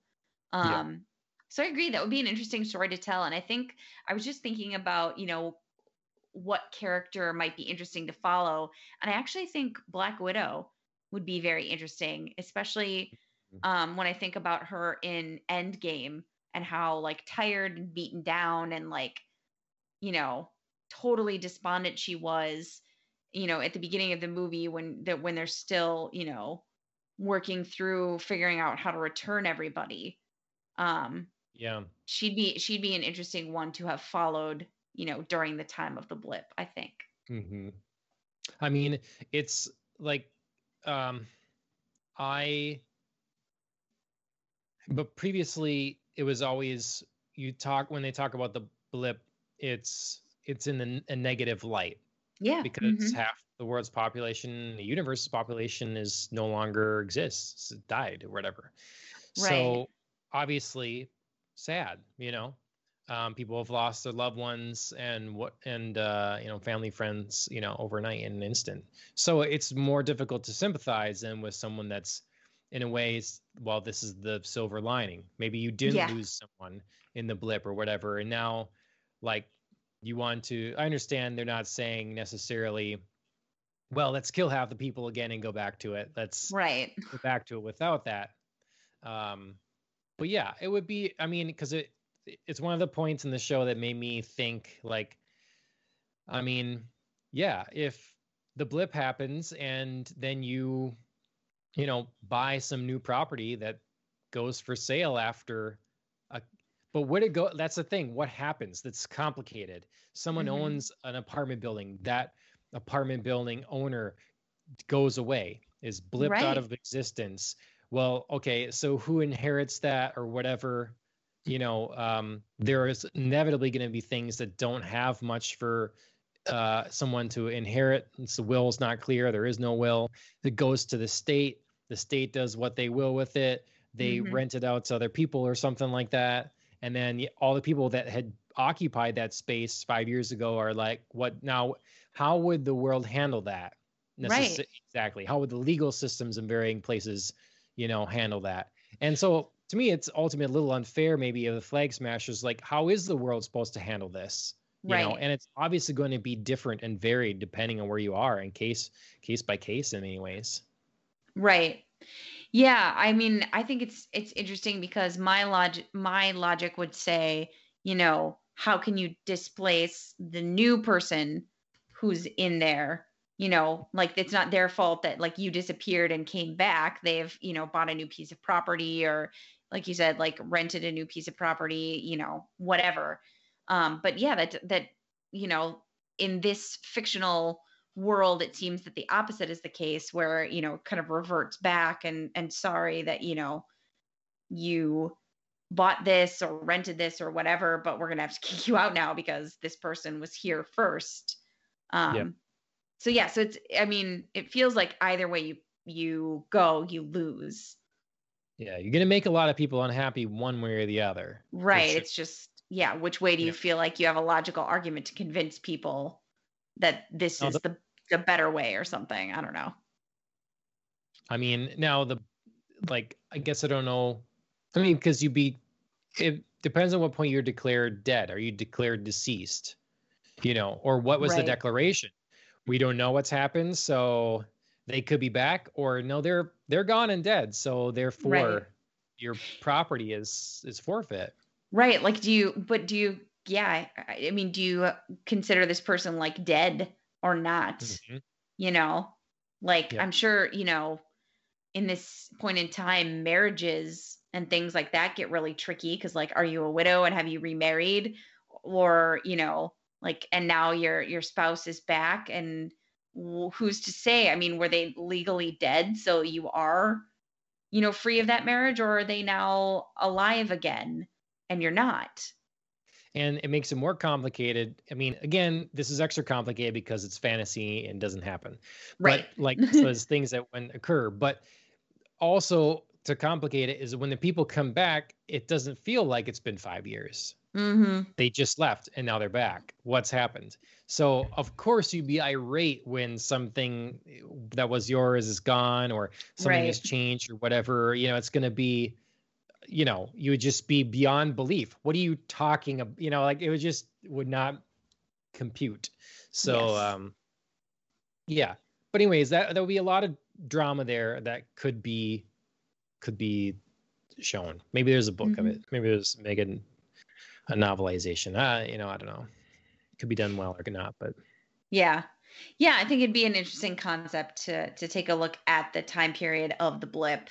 Because like we said, I mean, we're getting a lot of before and after looks and no, time of. So it'd be interesting if Marvel decides to tackle that. Do it, Marvel. Do it. So, did you begin at all because I did, to sympathize with the new Captain America in this episode? I did for a time. And then of course the end of the episode came around and the next episode followed and I sort of like retracted some of my sympathy. But yes, I did, and not in this first episode 4. I had a lot of problems with him in this episode, kind of coming in hot, deciding that he's the person who knows best. He cut Sam off like way before, the allotted time he says he's going to give him. Basically picks this fight that ends up with his buddy being killed. So this episode I really didn't, but yes, in the first glimpses of episode 5, I did. And I noticed that you had a note about, this is why it's difficult for a normal person, like just a regular average Joe, to be Captain America. And I agree with that statement. I've sort of agreed with that since the first announcement of John Walker as Captain America, that, you're throwing him in the deep end with people with literal superpowers, super soldier serum, and then also just, like enhanced power, like superpowers, you're basically setting him up to fail and to feel less than and to create this desperation that I think drives him, like I was talking about earlier, when he gets his ass handed to him by the Dora Milaje, I mean, of course he thinks like, I have to do something to be on these people's level. And that drives him to take one of the vials of the serum. Yeah. I hated every moment of that. I just like was so mad. I was just yelling at the screen, just like, oh, I hate that he has it. I hate that there was one and he gets it. And now he's going to be a player because he's got the super soldier serum. But I understand where that desire came from, certainly. Mm-hmm. And can sympathize with not wanting to be like this weak symbol and not effective of any, real change. Yep. Because we obviously have non-superpowered people that play like Black Widow or whatever, but the expectation is different. Yeah. When you're given this mantle, to be this thing, and then it's a completely different expectation and set of standards that you're supposed to live up to. Right. And I mean it. And Zemo talks about it in the last episode that, Steve Rogers got put up on too much of a pedestal and people, made him into this like, all important symbol, and he didn't even seem like a human being to some people. And they forgot that he was like a human being with flaws and, flawed decision making, because he just became this like monolith of greatness and purity and American ideals and, incorruptible. And that's a huge shadow to cast on anybody taking up that mantle, let alone, like we're talking about a regular Joe. Yep. Well, and that's why, like, I mean, the complication always in superhero things is that, and I think that Captain America's Civil War probably handled this best, or, a Civil War, and maybe, that one for sure, where it would just like, if superheroes existed in our world today, of course they couldn't be above the law, but then they're not really superheroes. Like the superheroes that we see, Spider-Man goes and swings and does whatever he wants and saves the day. And then, sometimes, then society likes him. And in the lighthearted way, it's like, oh, he's friends with the cops, all this stuff. But that wouldn't be reality. So like, as soon as you start taking it to, reality, you start getting, I don't know, things start getting confusing here, because like, Captain America in this situation is like just taking orders. He's just doing like a job generally or whatever kind of thing. Right. Well, that's more what it would be like, I guess. But then you'd also, if this was the world to be, like you'd have some jealousy of people for sure, besides superpowers, of those that seem to just do what they want, regardless of the law. So, anyways, I guess I'm getting off topic. You were talking about Zemo, and you're talking about him, like with these ideals of it, automatically, if you're a superhuman, you really it's automatically you become a superhuman that's aligned with like a supremacist ideology in a way, like it's creating that. So like, what are your comments on that kind of breakdown? You kind of talked about it just a second ago, but what do you think we got here? Yeah, I think Zemo is to me one of the most interesting characters in this show.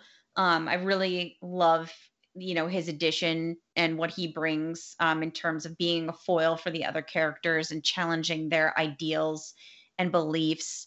Like I talked about, I think he's kind of the one who's bringing a lot of philosophical moments into this show.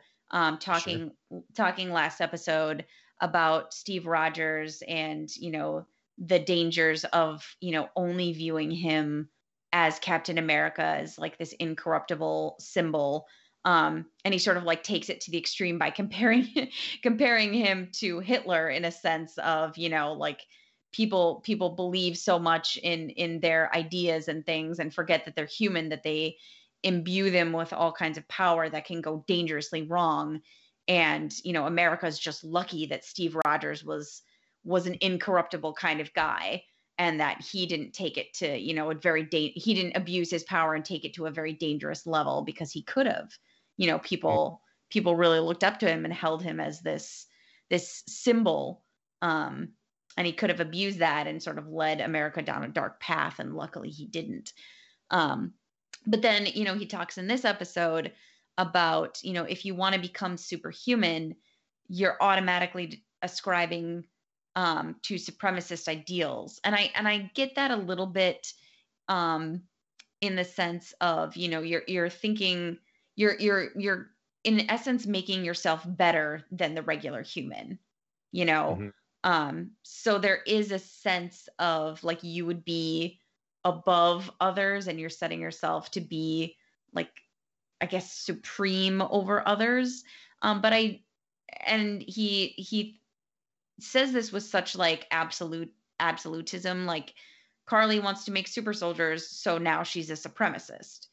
And I'm not really sure that Zemo can really draw these like large conclusions that he does about the essence of humanity from, just looking at the example of Steve Rogers or looking at the example of Carly Morgenthau. I think so I had a note here that it reminds me of Schopenhauer's philosophy of the will, which, to get super nerdy, I wrote a paper on in grad school where Schopenhauer has this idea of the fixed will. And it's these innate characteristics that you're born with, and they're independent of any learning that you do and any experiences you have as a human. They're just like innate within you, and they're unalterable. You can't do anything about them. You're going to make decisions, and you're going to play your role on this earth based on the characteristics that you have. So if you're a coward, if you're brave, if you're, weak, if you're intelligent, these things are fixed and they're going to shape your destiny and your fate, and you can't do anything about them. And he points to Shakespeare as an example of this. Specifically, he points to this very specific side character of the Earl of Northumberland, who throughout a series of Shakespeare's history plays, Richard II, Henry, some of the Henrys, keeps setting up kings and then betraying them for a new king. And so Schopenhauer says, well, that's his, fixed, unalterable characteristic is betrayal. He can't help himself.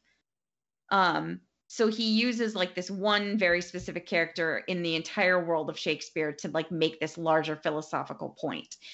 So what I wrote in my paper is, you can't really do that. You can't look at one character out of the entire pantheon of Shakespeare characters and say, this guy shows exactly what I want him to show, so therefore this is a universal truth. And I used several of Shakespeare's other characters, like Prospero from The Tempest, to make the point that Shakespeare does write characters who make different choices, who make choices that would initially go against what you think of as their defining characteristic. So that's what I think Zemo is doing here. He's taking very specific examples of people who act a very certain way and then saying, this applies universally. So was he pointing to Shakespeare in the sense that he was commenting on Shakespeare, or commenting on the character? Isn't that Shakespeare can only write because this is him, this kind of character? Or was it like more of a, well, see, this character acts this way because that's what their design is?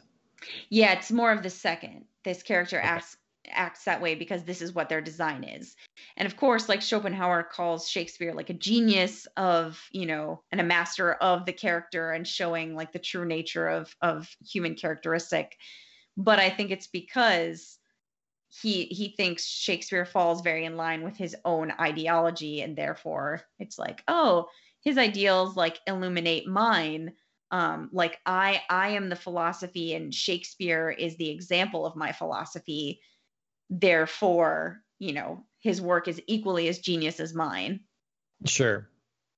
Yeah, it seems interesting to, I mean, in my mind, like if I write a character for D&D and they're the villain, that does not make that character inherently true to life in any way. Like, I mean, so I couldn't argue a philosophical point that just describes his character or uses his character to describe a greater point about Mm, humanity, because I could just make a character that makes no sense. right. The argument has to come first, I would think, that the character that's written is in some way inherently representative of true life and why that is, because otherwise it's just that Shakespeare's genius, and therefore he can write a character that is very you Right. know understandable, plausible. Yeah, I had like a quote about the way that Shakespeare presents the characters, um and like Schopenhauer's comment on it. That might be getting like too in the weeds, but I don't know. So how do people how do people do you feel that his philosophy in any circles hold up to this day? Schopenhauer's? Yes. I do. I mean, I think that there's probably a grain of truth in most, philosophical theories. Um, I think that there are certain characteristics that people tend to have that can be enhanced by their lived experiences, but are also things that we're born with, and we continually make choices that sort of align with some of the characteristics that we innately possess. But for Schopenhauer, he just takes it a little bit too absolutely, in the sense of he believes that this can never be overcome and you can never make different Mhm. choices, whereas I'm a believer that you can. And like I said, I use some of Shakespeare's own characters to prove that, other people believe that you can. Even if this is a fictional character, it's still Shakespeare writing this character in a way that they overcome, um this sort of like defining characteristic that they have and make different choices. So therefore, Shakespeare must believe it's possible, even if he's not basing this person on Right. a real life character or something like that. Okay. So to me, I'm glad you described the way you did, because when you wrote the comment, I looked it up a little bit, and Oh, obviously sure. it's just like kind of larger, more known quotes and stuff. And Hmm. it's like the way what I got out of it was a precursor to um, describing both some combination of instinct Hmm. and DNA before anyone understands DNA Yeah. and inheritance, and so it's kind of those things that you would notice in people that are seem unalterable, things that literally, well, his father did that and his father's father did Yes. that, and Hmm. like the things that are cyclical that way, or passed down. Right. And I can see this being like that early note of that, of Yeah. human nature, and how that seems immovable. Yeah. um It's in definitely a ways. facet of like nature versus nurture. It's obviously Schopenhauer Mhm. would be on the side of nature. Like you said, it's kind of this. He views it as intergenerational. Things, characteristics that are certainly passed down through families. Again, this isn't the only example he uses, but it's the one I'm most familiar with. The Earl of Northumberland's family, their um, defining characteristic is betrayal, because the current Earl of Northumberland in Richard II, betrays his king, but then his father and his father before him have also committed their own betrayals against the crown. So it's like this thing that keeps getting passed on, and it's fixed and unalterable, and you can't do anything about it. Sure. I think so. I had a pretty lengthy conversation recently with a friend about free will, and it's something that we kind Yeah. of go back and forth on a little. It's the thing that I always harp on about humans, that like lends itself towards the idea of a free will, because Mm-hmm. to me this would suggest a lack of free will, um, Mm-hmm. is that we are self-aware. And I always harp on this when we talk about like the difference between humans and animals, or like it's part of this conversation led to, why are humans more inherently valuable than any other life? And it's kind of, Mm-hmm. it starts going down that path, and it Sure. comes to like, if you are a rabbit and you do not understand that you were born and that you will die and that you presently exist, you have no your free will is incredibly limited if it is there, because you you can't change. So going to Schopenhauer's, you can't change other than the reaction of physical stimuli. Right. So something jumps at you and your body takes over and says run. That's Mm-hmm. instinct. That's humans have that as well, and that Right. would be a key factor in this kind of philosophy. But we are aware that something might jump in front of us, Mm-hmm. and can even prepare for that kind of thing or whatever. Mm-hmm. We can be aware, like, um, I often talk about with reproduction. Animals rape each other all the time. That's what happens. Well, humans don't have to, because humans are aware that of other people's feelings and can understand that. They can understand right and wrong, and then can choose to And not. consent. Yes, exactly. So it's like we have an awareness that, I think breaks us free of a mold that our DNA creates, and our Mm-hmm. instincts create specifically. Mm-hmm. Um, Even if ultimately some of those things overtake, win out, um, we still have a greater choice because we can be aware of it. Yeah, we have more opportunity to Yeah. change. Um, not like you said, not necessarily that we do or don't all the time, but we certainly have an awareness that there can be a choice before us to Yep. overcome, those like what Shakespeare, or excuse me, Schopenhauer would say is inalterable. We in fact can alter. Yep. And just added knowledge, even like, um with if you talk genetics, of course, I don't know if I'm getting too off here or whatever, then it's something like diabetes. Beforehand, you would not, you have no idea or whatever, and you get diabetes, and then your kids get diabetes, and then your kids get diabetes, and like that's what happens, and that's the Hmm. condition you have.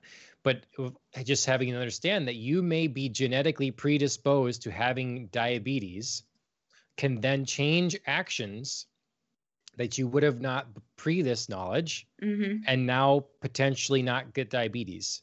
You Right. may still, but you may not, and you're setting forth actions to try, and it can be successful, which to me would Right. directly fly in the face of Schopenhauer's will kind of thing, off of Y- my yeah. interpretation. Yeah, I mean, there's an element to Schopenhauer where he does try to clarify that it's not just like any action. It has to be like a Okay. like a defining action. Like you can't just say like, oh, I chose eggs for breakfast today. That's not indicative of anything, about your character or about your what, he calls like your predetermined will. It has to be something Okay. like, I'm faced with the choice between, you know, um, betraying a friend and, in doing so getting a promotion. Like, am I more self-interested, or am I like more invested in my relationships with my friend? And Right. Schopenhauer would say, you don't have a choice. Like, whatever choice you make, that's going to be your like defining characteristic that's already built into you, that's unalterable, and you're going to make this choice. We're going to see that it's inalterable because you're going to make this choice again and again and again, maybe in a different context, maybe with a different person, but you're going to keep doing this because that's what's in your nature. So that would be against the idea that, if you're kleptomaniac, then you can just therapy. Can Don't just do stop it. it. Yeah. Just don't try because Yeah. you're done. Yeah. Hmm. So I that's mean, that's I would that's argue maybe his the urge philosophy would anyway. always. Okay. Okay. I mean, like I said, I argued the opposite. Yeah. Um, Right. Theoretically using like his own example against him, but it's still something like I believed. It wasn't just like a devil's advocate, like, well, let me show you, another thing that Shakespeare did. So Yeah. I mean, to kind of bring it back to like this show, I feel like Zemo has very small sample sizes that he's just like cherry picking very convenient examples to say like, these like to extrapolate to use in these like larger universal truths that are supposed to like make Bucky and Sam kind of stop and think about what they're doing and who they are. And I find it a little grandiose, I think, for the show. Like it's interesting to think about, and I think this Mhm. conversation is like interesting to think about, but I think it's a little large, um, for what the show's Yeah. trying to make a point of. I think that, like, thinking about it for a short time, I Hmm. feel like potentially I agree with the idea that wanting to become superhuman is aligned with supremacist ideals, Hmm. but the difference is having superpowers does not make you a supremacist. Maybe Right. in actuality and like in physicality or something like that. Um, but the difference is motivation. The difference is choice. Yeah. So if you're choosing to become a superhuman versus you are born a superhuman, you're born a mutant or whatever, you're born Thor, like those are completely different things I because agree. one you are and two you're aspiring. Well, yeah. I mean, you bring up an excellent counterpoint. Obviously, like if you're born with this, like it's not like a supremacist ideal because you never thought consciously about like becoming better than. You just Mm, were born in a certain sense, better at something or enhanced or, however you yep. want to describe it. So there's no, like you said, there's no motivation, there's no aspiration. But then also, I mean, if this show is going to be so focused on Steve Rogers, I think we have to bring him up as an example because his motivation, at least the way we see it in the first Captain America movie, isn't to become better than, it's literally to, I think, become as good as and to be Right. in service of, because he's fundamentally weaker than your average guy at the beginning of that movie, and Yep. he isn't really thinking like this super soldier serum is going to make me better. It's just going to make me capable, it's going to make me useful, it's going to make me of service. So Yeah. even there, he's not really thinking like, boy, I need to become better than everybody else. It's, boy, I just want to be, you know like everybody else, and I just want to help, and I just want to do my part. Yep. But in a So way, I mean, at a really basic level, like I want this, therefore, so I may do my will upon the world. Like mhm. right now, I cannot do this. And Yeah. so I wish to be able to, I mean, that doesn't inherently, it, I just think it changes with the context. You know, Yeah, we're for kind of sure. getting there. It just changes with the context. And that's not to say like that anyone in this situation, so line up a dozen people and they Mhm. all are presented with a super soldier serum. And it's like, you can take this or not. Like, um,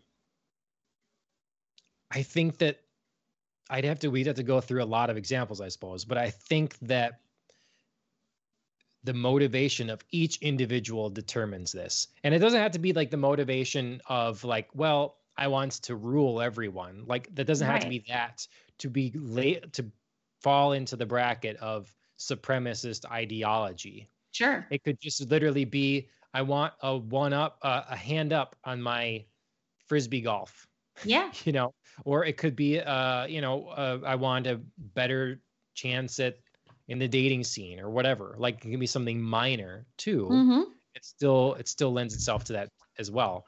But then if you start thinking about that from a principled stance, does that mean that if you want to have a better chance of being better at a sport, that working out and lifting a lot of weights is in line with supremacist ideology? Or is it Sure. because it's a quick grab that it's different? Like you're still seeking power to do something. Yeah. That's a really interesting concept. And we sort of end up exploring that a little bit, because by the end of episode 5, Sam is putting in the work, and working out and doing all of these things to make himself, what we consider better than the average human, at least in physical capability and endurance. Obviously fighting techniques, handling the shield. He's trying to give himself a leg up. Mm-hmm. And is that Sam being a supremacist then? Like we're taking it kind of to like a far level, but that's a really interesting thing to think about. Like, is it supremacist only because it's like a quick shortcut? Like the super soldier serum is just going to make you automatically better, and you haven't worked for it. You haven't earned it. Is that the difference? Is the methodology? It kind of goes back to sorry to prolong our philosophical conversation, but I mean, it goes back to Machiavelli, which has been sprinkled throughout this series. Bucky uses like the Machiavelli book to break Zemo out of prison. And of course, his most famous ideology is the ends justify the means. So are we saying then, no, that's not the case? It's the means that are important here. Like Carly skips all the hard work and just injects herself with a super soldier serum. Is Sam's way better because he does the work and he feels that, and we as the viewers feel that he's earned the right to be better than the average person. Right. Yep. Yeah. I mean, I definitely think that motivation matters when, again, when you're talking about bringing something so extreme that like automatic labeling as like a supremacist ideology. I mean, like we are going extreme with like, okay, you're working out, and so therefore maybe, but that's the way philosophy works. It has to scale. Like if it doesn't make sense on the micro level and the macro level, it doesn't work it's not true. It has to scale. So I think we're finding that it doesn't scale. Yes, so. I agree. Anything else on that episode?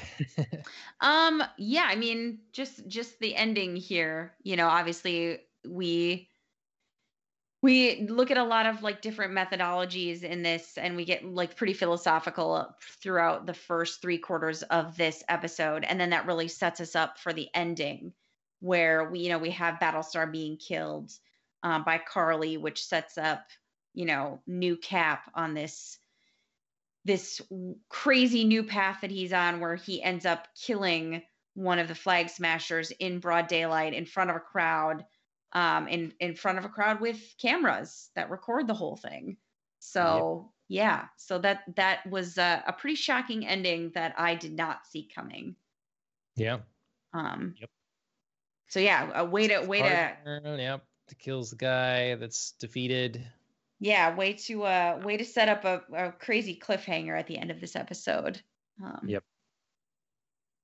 Well, I think in episode 5, we get a cool fight at the beginning. I still on and off. I think they're doing a decent job with making me anyways have sympathy for Captain America, and it's back and forth, it wavers. So I'm liking that enough, he's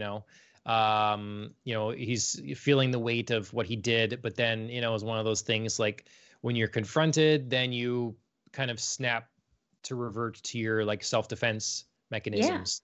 And so we get a cool fight. I don't like that Bucky's arm got like messed up at first, because it's like, dude, you have a vibranium arm. I'm not sure what that would have done anything there. But yes. So we get a cool fight. I think it's the best fight in the show so far, because I've been a little underwhelmed, but I thought this one was cool. This one was pretty cool. I agree. I noted that as well. And I said I had a little bit of Civil War flashbacks here, like superhero Mhm. on superhero action. Yep. Yep. Um, we're going long, but want to let you get to anything you want to in this episode yet. Hmm. Um, I I talked in my notes still about like like wanting more context again with like this world. I Hmm. noted like where does the GRC get the authority to raid Yeah. places? Yeah. You know, What exactly um, is the GRC? 'Cause yeah, and then we see later, like it kind of seems like a different version of a UN with broader yeah. authority, which isn't that your one world kind of already? Flag Smashers? Right. Right. You I have like mean, yeah, they're sort of saying like I think they're insinuating that that's nefarious because it's a corporation rather than like of the people. But it's hard, yeah, it's hard not to see that, they're acting in a, like you said, in a UN capacity. They're just not acting the way that the Flag Smashers want them to. So therefore bad. yep, right. But So yeah, no, they definitely need to do a better job of explaining what exactly is the GRC and what are their limits and powers, and yeah, what are they allowed to do and where do they have yep. jurisdiction even? Yep. And see, to me in this one, it started to feel more like there's less of the gripe with the Flag Smashers is less of a principled one of Mhm. like, let's go back to no borders kind of thing, one world, one people, and more of a like, I Mm, feel displaced, sure. more of like, I don't have a place to belong. And I'm like, I forget how they refer to themselves, but like, I was asking, so don't countries don't take refugees anymore? Like Mhm. you're not welcome anywhere. Like, how is this working exactly? Or is it like a resentment for not having the thing you had before? Yeah. Like, I'm not sure I still understand the motivation and that the group is willing to kill Mhm. because they feel like they don't belong, I guess. Whereas Yeah. it would make more sense to me on like a more like hardline ideological thing, one world, Mhm. one people, Mhm. versus I feel left out. Yeah, I mean, I think it's an I feel left out a little bit on a larger scale because they're insinuating, I think, that countries aren't taking people back and aren't taking refugees or are trying to send people back to countries that they're saying, no, I've left and I've established myself here, but now this country is kicking me out. So it's sort of like a dreamers situation, to sort of put it in like modern day political context, even though I don't want to go like political, but I think it's just like Mhm. an example to say Sure. that, I came to this country, I'm established here now. You can't just like kick me out and send me back to another country because the place that I've established myself, now happens to belong to somebody else. Sure. So I mean, I know they're being dumped in these like camps. Um, and they're saying like, this isn't like an adequate solution to figuring out what, I'm supposed to be doing, or where I'm supposed to go. Like I have an idea of where I'm supposed to go. You can't just like put me in a camp and tell me to wait here forever.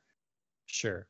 But Yeah. but that's a lot of like inference that I made Yes. from a lot of pieces of, fragmented clips in this show, and I think that they needed to do a better job of, really exploring that.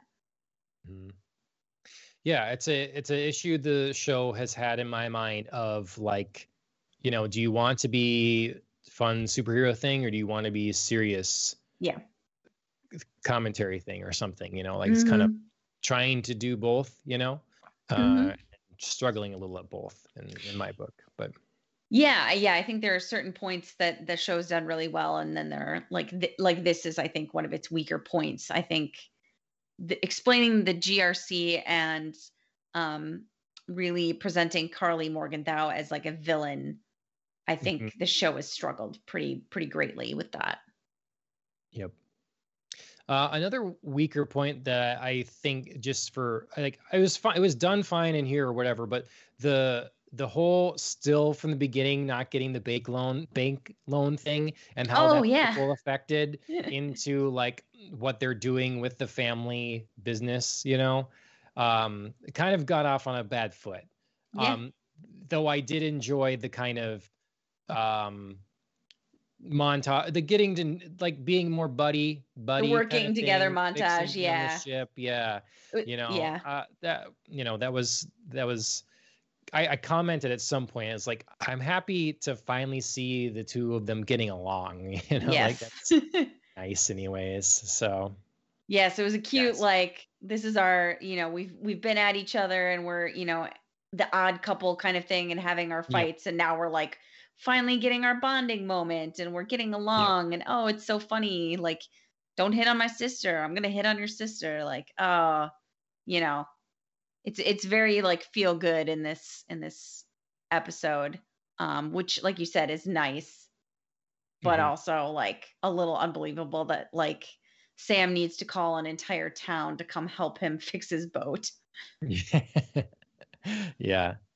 I mean, the thrust of this episode is clearly that, like you comment earlier, that we see Sam lose his wings. And Mhm. so it's like, okay, the time has come now. The new Captain America has been disgraced. Are you are you taking up the shield or not? And so Right. that's what we get. We get the path to his decision in this process. Mhm. And I think that, like again, we don't like to get political on this show because we want everybody to be happy and have a good time here talking about fun and shit. But I want to say that I don't think that they could win in their if Sam is going to be Captain America and they're going to have this, I don't think there's a show they could really make and have that win for everyone. Well, I They're in a think tough spot. yeah, I think again, not to get too far into a political road, I think there's no way that they could make this show and have it be about Sam, a black man, becoming Captain America without talking about race at some point. And this is the episode that it happened. Mm-hmm. And I just like you said, there's no way to I think address it so that everybody feels comfortable and everybody, gets the win and everybody, walks away just like, oh, it's fine. Like he's Captain America and we didn't discuss these like really awkward things. Um, so there was no way to make this show without, I think, rubbing somebody probably the wrong way at some point. But I think they did a pretty decent job of tackling the subject without um I don't know, without dragging it down too much or without allowing Sam to be his own person and make his own choices. They kind of address that in this episode with him going back to Isaiah, hearing his full story.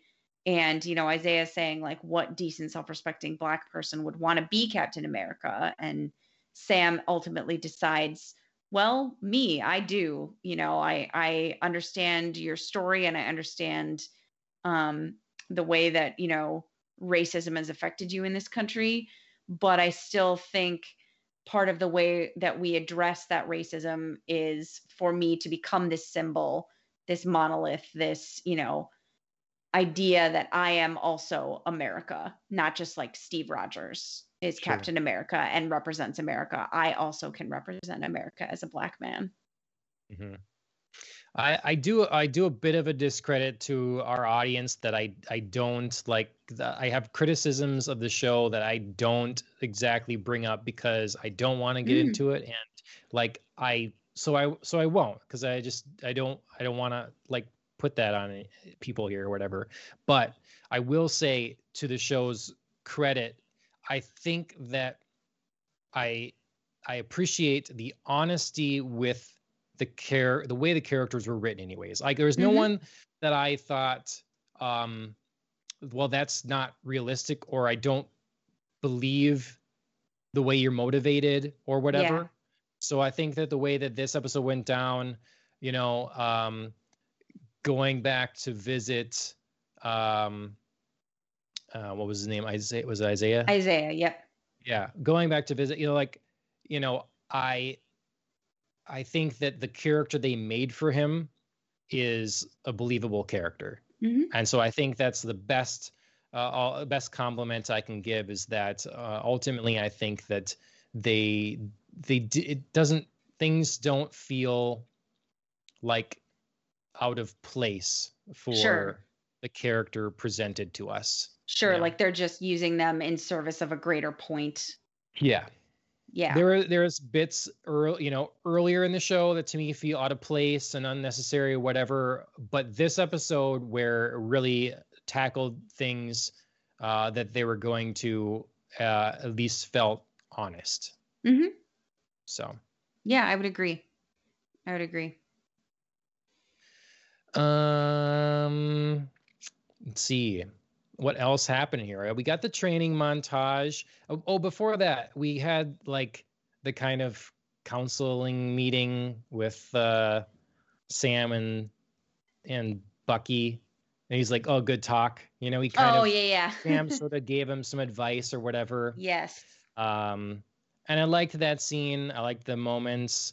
Mm-hmm. I thought it was a little weird how they were casually tossing the shield and reflecting and stuff. And then it was like Sam's a football montage.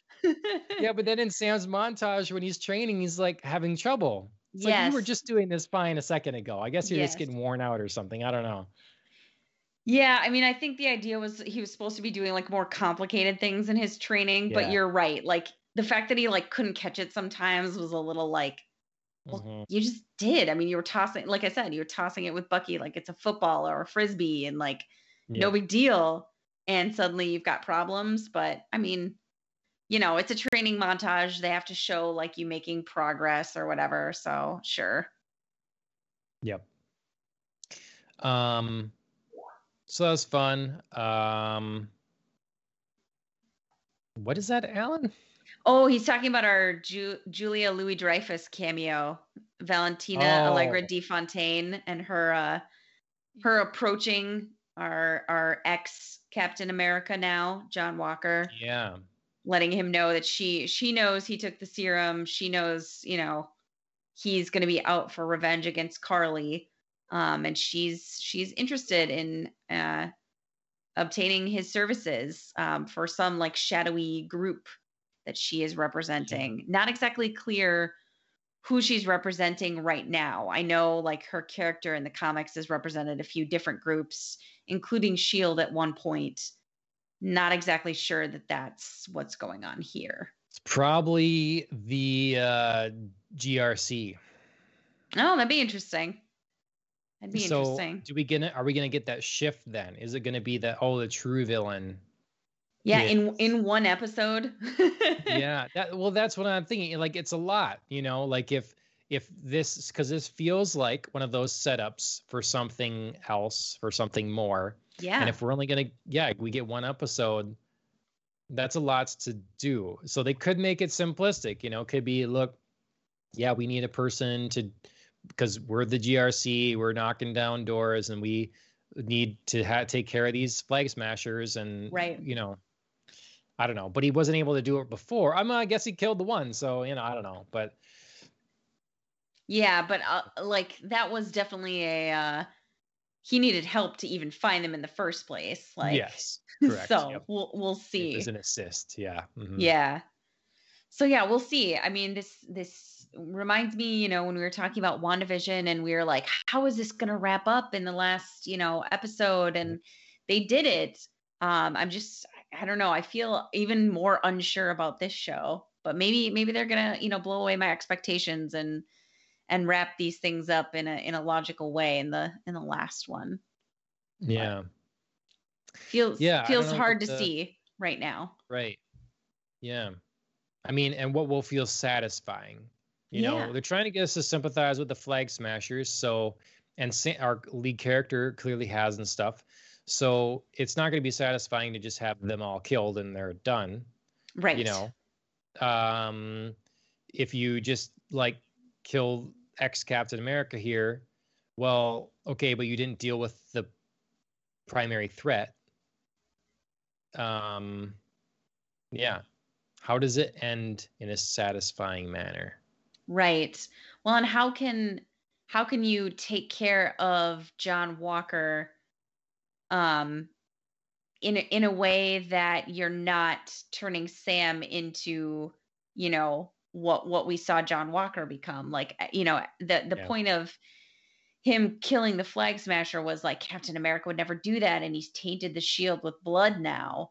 right. Um, so I mean, how can what are you going to have Sam do potentially to take care of this new slash also former Captain America, Yeah, that won't taint the shield in that way? but that is a like it's always one of those hypocritical things where it's at there's a I think they're called Corridor Crew. They do a YouTube channel and stuff, and they do one scene. They remake the effects in them and stuff. They're like make a thing rated R or whatever, and so they use a Avengers thing, and Captain America is throwing his shield and like just cutting people in half. Yeah. So it's like the reality of what would actually happen with that kind of force. Yeah. So like the thing is and that's why it's difficult, always difficult to do these things. Like you can't, it's hard to have it both ways.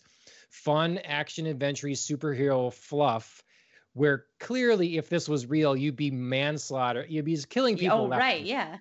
They'd be all dead or vegetables, but you ignore that. They're fine. It's okay. Don't worry about it. It's fake. Right. And then, or you go the other way and then, and then what It's would way have too been happening real. this whole time. Yeah. Like it comes off as a little like, it doesn't quite ring, honest, Yes. in that, but yeah, it's something difficult to deal with all the time. Corridor digital. Okay. Yeah. Yeah. I guess what I'm most excited for going into the final episode is just seeing what Sam's Wakandan presumably suit is like, because that's Yes. the thing that really, I mean, you look at Black Panther. Black Panther isn't super powered, but he has an amazing suit Right. that can basically, absorb all kinds of damage and blows and stuff like that. Yeah, I mean, he's a So different version of Iron Man. I mean, yeah. Mm-hmm. Tony Stark isn't anybody physically different, but he's got a genius intellect and has built himself a suit that can, make him as powerful. So Alan says he has powers from the flower. I don't remember that, but oh, right. He does. Because yeah, he eats like the other flower in terms of that's why you like, get chosen or whatever, right? And then you go in that room and yeah, the heart-shaped herb. That's right. Because he like eats the drug thing. addicts, Yeah, he eats the thing supremacist that ideology. he eats the thing that neutralizes it when he gets challenged, so that he's like a regular Yeah. person to prove that he's chosen to be the king of Wakanda. Yeah, I do remember that now. Thank you, Alan. Interesting. But yeah, I mean, part of like being the Black Panther though is the suit as well. Yeah. Yep. Adding resilience. So yeah, I think Right. that's the thing. He's lost his wings, gained a shield, but something more, and you get this Wakandan design suit. That could be cool. I want to see what that looks like. Yeah. So. I'm interested as well. It could be a little game changer for Sam there, in terms of like feeling more like Captain America. And I did love, I think we both kind of noted at the end there, his nephew's running around calling him Uncle Sam. Like, I didn't know it. I liked your comment. oh, okay. Good. I thought it was pretty funny. I mean, it's just like another, he's America. He's Uncle Sam. Yeah. And it was just like very, very apropos that he's now going to become Captain America. So it was pretty funny. Well, I hope they can bring the fun in this next episode. I know there's like action to be had and stuff, but I hope that they don't try to make me pity anyone too much, and make it successfully action-packed and satisfying in its conclusion. as opposed to like, oh, I understand you now. Isn't this too bad? Yeah, I Right. sympathize. Now you're kind of the good guy too, even though you murdered people and blew up a building. And like, you know, I don't want that wishy-washiness. So that's my yeah. Yeah, I think it would be great if they can manage to deal with both Carly and John Walker in satisfying manners, much the way that the show. And I know he's a less consequential character at this point, but I mean, the show dealing with Zemo and what is his fate. It's like to Right. go off with the Wakandans. Like it just felt like, yep, that's very satisfying because that's what they wanted, Yep. and like he's the one who wronged them, and he was like, yep, I totally get it. Like this is the deal, and I know what I did, and I forgive you. So.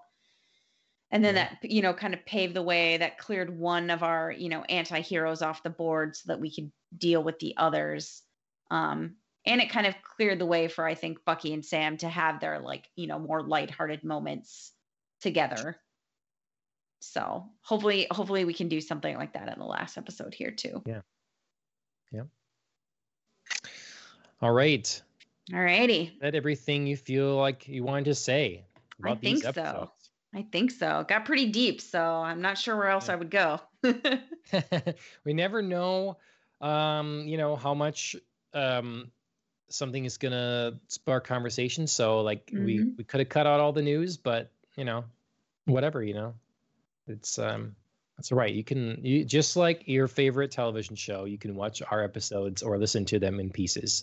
Yes. It's perfectly fine. So let's see. All right. Well, that was Falcon and Winter Soldier episodes 4 and 5. Early in the episode, we had lots of news. So you should follow us here on Twitch and YouTube and Twitter and Facebook and on your favorite podcast directory. Also, like and share.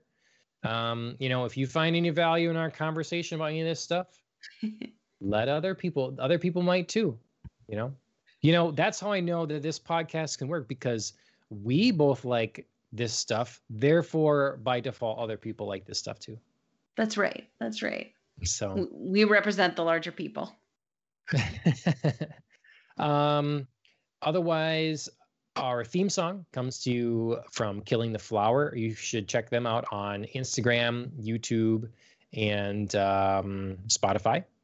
We thank them very much. And I often, usually 3 days a week, I guess, Monday, Wednesday, and Friday, I play with my brother-in-law, Lucas333. That's Lucas with a K, on Twitch. We're usually streaming Fortnite. Today it was Paladins or Hearthstone or Spellbreak. Like, we would change it up sometimes, go in different streaks. So tune in to check that out. Give him a follow. And I think I've covered the bases. I believe you have. All right. I mean, I could just delay and longer. If we haven't had the longest episode yet, I can just filibuster until it is for sure the longest episode. That's hilarious, because just to end on a funny note, Chris is rewatching The West Wing right now, and we literally just watched a filibuster episode where one of the senators was reading a recipe book, and then he was reading some Charles Dickens. God, I forget what else. He reads like a car manual, I think, at one point. So nice. If you ever need any ideas, apparently those are some good long things to hold up the filibuster. I think a person should read like some sort of like Karma Sutra. So you have to like just make your audience like wildly uncomfortable. Yeah. Yep. So that they're like, oh my God, we need to end this right now. That's brilliant, actually. Yep. All right. Well, thank you everyone for tuning in, and we'll be back next week. Sounds good. Finale episode. It should be a good one. Yep. Talk to you later. Cheers, everybody.